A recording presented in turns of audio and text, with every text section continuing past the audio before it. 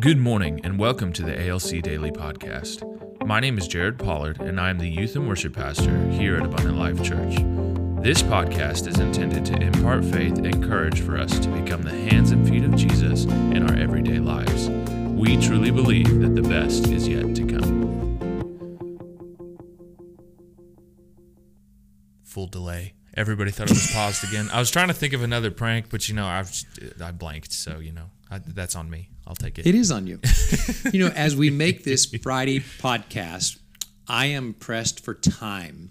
Let me use that as an example. It's hard to function in the gifts of the Spirit when we're feeling pressed for time. Yeah. Which is why in our American lifestyles, we often grieve the Holy Spirit and we don't experience the gifts. Because the gifts require often a sacrifice of time. Yeah. Let me read the scripture and let's talk about how we can regift the gifts of the Spirit like a Christmas gift. Okay, this is 1 Corinthians 12, verses 8 through 11. For to one is given through the Spirit an utterance or a word of wisdom, another the utterance or word of knowledge, according to the same Spirit, to another faith by the same Spirit, to another gifts of healing by the one Spirit, to another working of miracles, to another prophecy, to another the ability to distinguish between spirits or discerning of spirits, to another various kinds of tongues, to another the interpretation of tongues. All these are empowered by one and the same Spirit, who apportions to each one individually as he wills.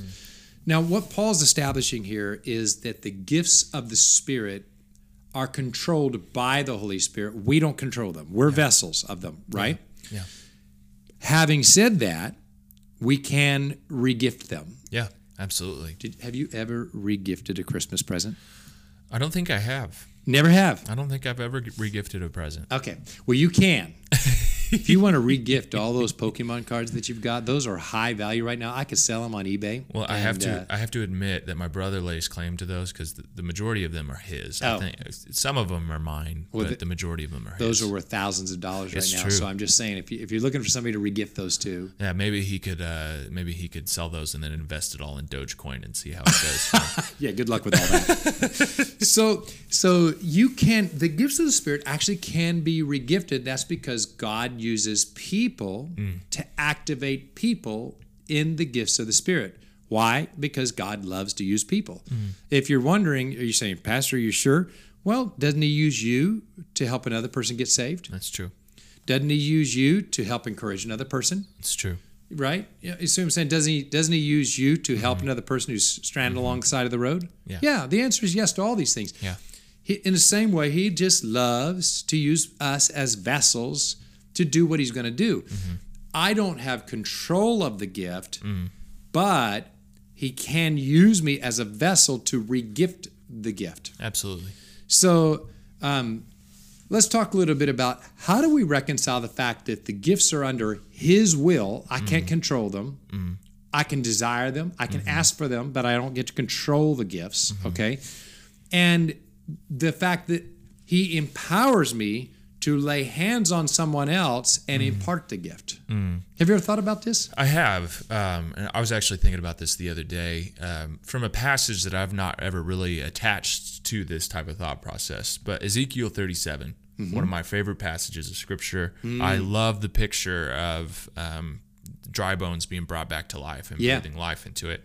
But to me, I found the succession really interesting. God says, do you believe that these bones can live again? And he says, well, Lord, you know. And then he says back to him, will you prophesy to those that they will have life? And so the reason I think this works is because I believe it is a part of God's will for us to regift them. There you go. That is a really awesome example because it takes some of the mystery out of it. Yeah. Right? It was as if... because I've thought about this a lot, and so I was just reading that passage. Wasn't even in the context of this. Yeah. Somebody was reading it, and I was like, oh, that's it. Yeah. That's how that works. That's exactly. So Paul said, actually, he prophesied some gifts into Timothy. He said, gifts that were given to you by prophecy and the laying on of hands. So you can prophesy gifts into people. You can lay hands and impart the gifts into people, right? Absolutely. You can take people on a mission trip and activate them by saying, you pray, I'll assist. Yeah. That works just fine. Yeah. Matter of fact, on some of our mission trips, a lot of the blind eyes we saw open were when I told my junior prayer partner, for lack of a better term, you pray, I'll assist. And they saw the blind eyes open, you know. Absolutely. People had never seen anything like that. So it can happen in so many ways. I remember there was on one mission trip, it was to Brazil, and there was this girl that I had said, you know, I've had the privilege of seeing a lot, so I enjoy helping other people experience this. So this girl came to me and said, I've never experienced it ever. So can you help me? I said, sure, because just the day before I'd seen blind eyes opened. So my faith was really high. Yeah.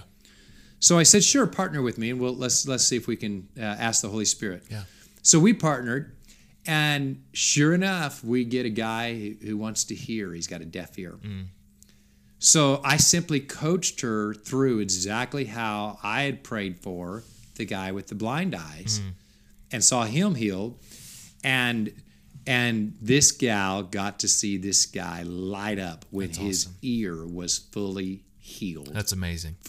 That was just me coaching her along. She'd already had the Holy Spirit. She just needed to be activated. That's awesome. See? So cool. So this can happen. We can regift the gifts. Yeah, absolutely. So at Abundant Life, the way we do that is, hey, come pray with me. Let's pray together. You know what I'm saying? And let's activate the gifts together. Sometimes that comes when, you know, you turn to your prayer partner. Are you getting anything from the Lord? Right? And no is an okay answer, but that's fine. I want to give opportunity for, absolutely. well, yes, I'm kind of getting this. Now, the craziest one I've ever seen was in Brazil. They sent us in. They said, you're going to be the Marines. You're going into what they called the hopeless cases. These were people that there's no hope for. Everybody had given up on them. And we saw some amazing things, but there was this one person that was hopeless. And my prayer partner, I'm like, I'm not making progress.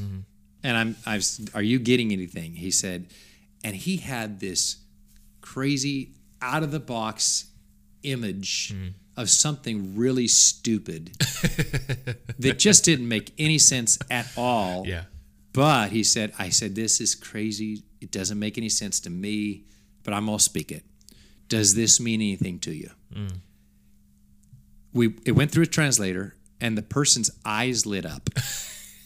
And something about that word, that's crazy, caused faith to arise. Boom.